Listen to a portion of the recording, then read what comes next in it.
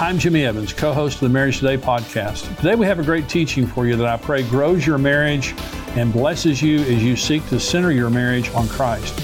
Be sure to subscribe to this podcast channel to be notified of every new show. God bless you.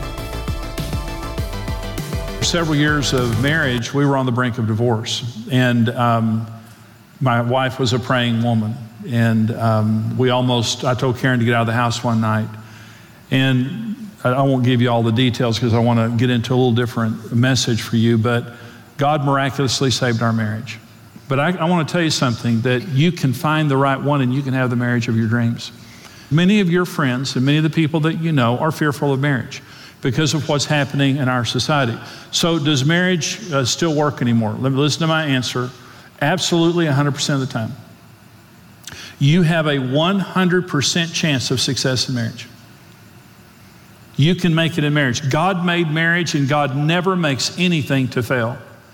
Everything that God makes, He makes perfect, and He made marriage perfect. And you were made for marriage. The God that made marriage made you for marriage. You have a 100% chance of success in marriage. And you say, well, Jimmy, then why are so many people failing in marriage? Because they're not doing it God's way. They're doing it another way. Let me just give you several issues here of things that people are doing that are causing their marriages to fail. Number one, they don't trust Jesus to meet their deepest needs. See, no human being can meet your deepest needs. All of us have 4 primary needs in our lives that no person can meet: acceptance, identity, security, and purpose. When you woke up this morning, that was what was driving you. I want to be accepted, but I don't want to have to perform for it. So do you realize that most people like us based on what they don't know? Did you know if everybody knew everything about us, they might not like us anymore? But did you know that Jesus knows everything you've ever done or will do, and He loves you more than anybody else? That's what you call acceptance. Doesn't matter how bright your teeth are. Doesn't matter how good your deodorant's working. Jesus loves you all the time. But people are very conditional. Did you ever notice that? People are different in the way that they love. But I want you to know that you have a friend in heaven. On your worst day, He's your best friend. And He says, I will never leave you. I will never forsake you. Somebody say amen. Amen. God is our best friend. That's what you call acceptance. Identity. He made me in my mother's womb. Did you know the Bible says that to he who overcomes, when you get to heaven, God's going to give you a stone with your real name on it? Did you know that only God knows who you really are? A week after Karen and I got married, the Lord called me to preach. And I was sitting in the backyard of our house reading, I think, a book by Billy Graham. I don't even remember. I didn't know one scripture in the Bible. And I saw a sheet drop down in front of my face. And I saw myself from behind preaching to a multitude of people. At 19 years old, there had never been a millisecond in my life I thought of myself as a preacher. 2 weeks earlier, I was a very immoral, lost person. And Jesus came to me and said, let me tell you who you really are. People can't tell you who you are. Only Jesus made you in your mother's womb. Security. I'm only secure in God. I can't be secure in anything other than God. God can protect me from anything and anyone. My security is in God. And purpose. I don't want to live to make money. I don't want to live to be popular. I want to live to change the world for Jesus. I want an eternal purpose. You know, a lot of people that kill themselves, they just can't find a reason to live any longer. They get discouraged, they get depressed, and they can't find a reason to get out of bed and live anymore. Let me tell you something. When you live for Jesus Christ and when you live for the kingdom of God, you'll always have a reason to get up the next day. My purpose is not just for myself. My purpose is not just to make money. My purpose is not to be well-liked. My purpose is to serve the King of Kings and the Lord of Lords. And that is an eternal purpose.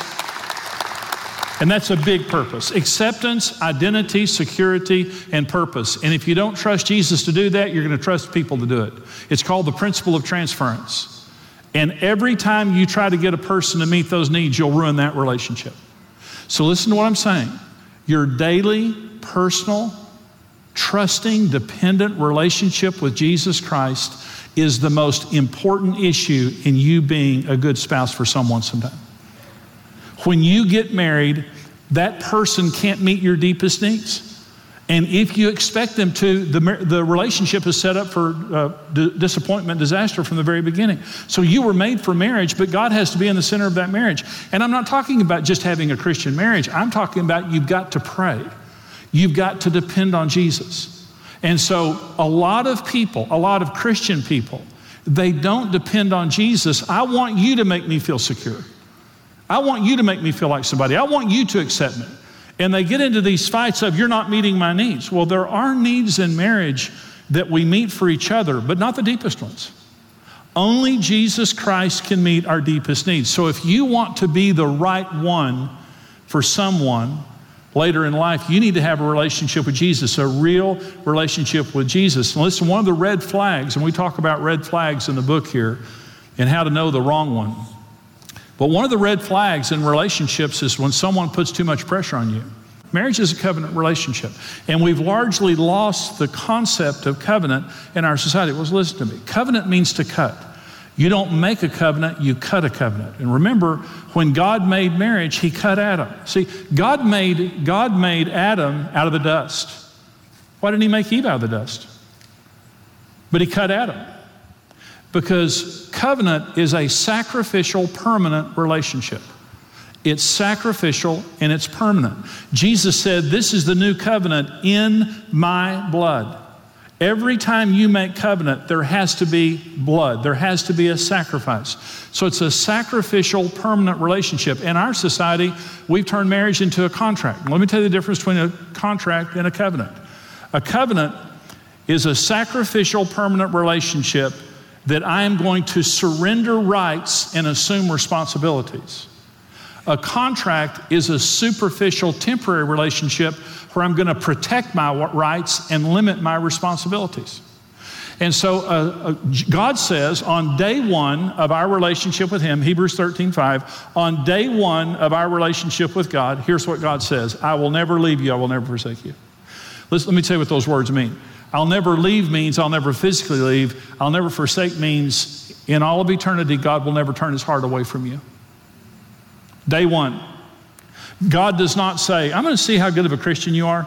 And if you're a really good Christian, I'm going to make you some really neat promises. On day one, God says, I'm all in.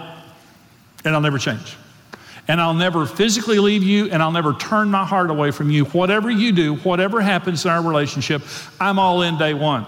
A contract relationship says this. Well, let me say it this way. When a couple gets married in a covenant relationship, here's what they say: for better, for worse, for richer, for poor, in sickness and health, till death do us part. That's covenant language. And covenant language says there are going to be tough times, I'm all in. I'm here to stay. And so you're going to go through tough times in every relationship. And the only commitment that can keep you together is a covenant commitment. But here's a contract: living together. A lot of people today are living together. Well, what's wrong with living together? 100% contract mentality. And here's what contract says. Well, I'm not really ready to commit. Let's just move in. Let's just start living together and kind of play house. I want to see how good you are at taking care of me before I commit. And even after we get married, I may change my mind and a better model may come along. So when you're in a relationship with a person and they want a contract, see, in relationships, you get what you pay for. And if you want the cheapest, most fragile form of relationship, enter into a contract relationship. It's all about me. I don't want to sacrifice much. I don't want to lose my rights, and I don't want too much responsibility on me. I want to limit my responsibilities, and I want to protect my rights. Covenant says, I'm all in, and I know it's going to hurt. I'm ready for poor. I'm ready for sicker. I'm ready for worse. I'm ready for anything, and the only thing that's going to separate us is death. Not murder, death. Number 3 reason that marriages fail is because people break the laws of marriage. The laws of marriage are in Genesis chapter 2. I had no idea that there were laws of marriage. And by the way, laws create order. I'm a pilot. I fly a plane. And there are laws of aerodynamics. It creates order. There's no chance a plane's just going to fall out of the air. If you follow the laws of aerodynamics, flying is the safest form of transportation. Marriage is the safest relationship on earth today. With all of its warts, you cannot find a relationship on earth today that is safer than marriage. And when you do it God's way, it's 100% safe because there are laws. Well, where are the laws? Genesis 2:24 and 25. Therefore, a man shall leave his father and mother and be joined to his wife, and they shall become one flesh. They were both naked. The man and his wife were not ashamed. Well, I had no idea that those were the laws of marriage. But when God created marriage, this is right after God created Adam and Eve, this is what God said. For this cause a man shall leave his father and mother, the law of priority. The marriage has to be first. Okay. For this cause a man will leave his father and mother. Your father and mother are the most important relationship in your life. Well, when Karen and I got married, I golfed. And when I would come home, and I was a very good golfer. And when I came home from playing golf, Karen resented it because I golfed all the time. Well, my marriage wasn't first. I was breaking the law of priority, and it almost destroyed our relationship. Listen, marriage has to come before children. Marriage has to come before parents. Marriage has to come before church. Marriage has to come before friends. Marriage has to be first. It's the first law of marriage. Law number 2, for this cause a man shall leave his father and mother and cleave unto his wife.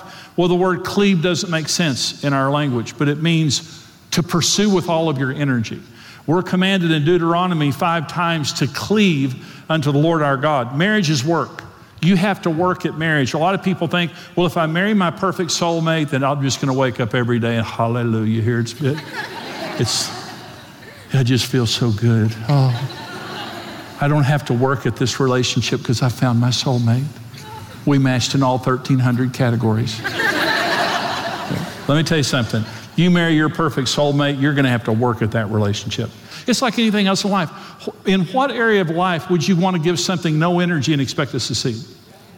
There's no other area that we apply that principle to except for marriage. And so I'm saying marriage is work, but it's great work. When you work at your marriage, marriage thrives. And by the way, the reason that you fall in love is you work at it.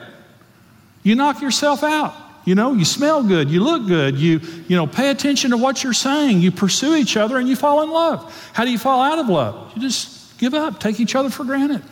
Stop working at it. And there are a lot of people, honestly, they think there's something wrong if they have to work at their marriage. Marriage is work. God said it from the very beginning. God says that for this cause a man shall leave his father and mother, cleave to his wife, they two shall become one flesh. Marriage is about sharing everything. It's called the law of possession. When you get married, you share everything with your spouse. Of course, I was selfish and I was dominant. Dominance destroys the spirit of relationship because dominance says I'm not sharing, I'm in control. I will not share myself with you. I will not share decisions and ideas with you. Karen and I never talk about who the head of our home is because Jesus Christ is the head of our home. And every single decision we make in our marriage, we make together, and we don't bully each other, and we don't make each other pay a price for telling the truth.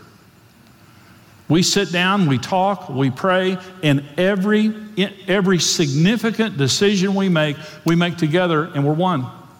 There's not one decision in our home or in our family or in our lives, not one decision that we didn't make together, any significant decision. So we're not divided, we're together.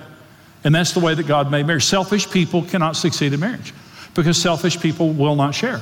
And selfish people don't want to cooperate. They want their own way. The number 4 law, it says the man and his wife were both naked and not ashamed. It's the law of purity.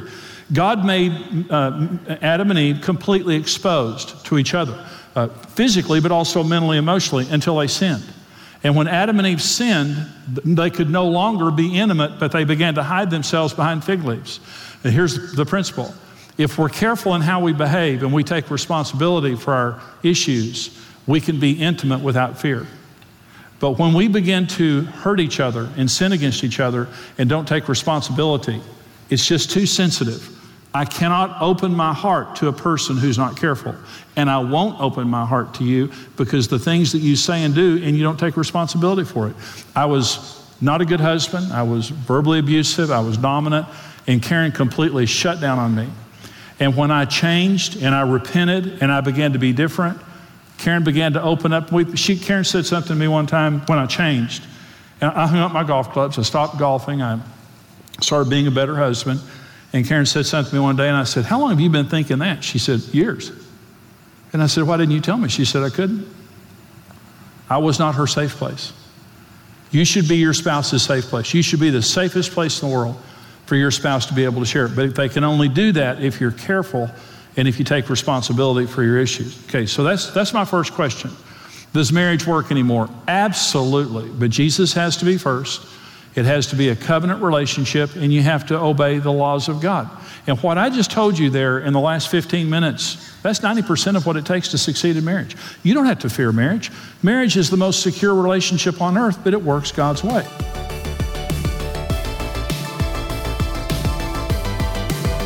Hey, this is Brent Evans with XO Marriage, and I want to thank you for listening to the Marriage Today podcast. We believe your marriage has a 100% chance of success if you do it God's way. If you enjoyed today's teaching and want to keep learning, hey, subscribe to the Marriage Today podcast and take some time to leave us a review. Your reviews help us spread the word and can encourage someone else in need.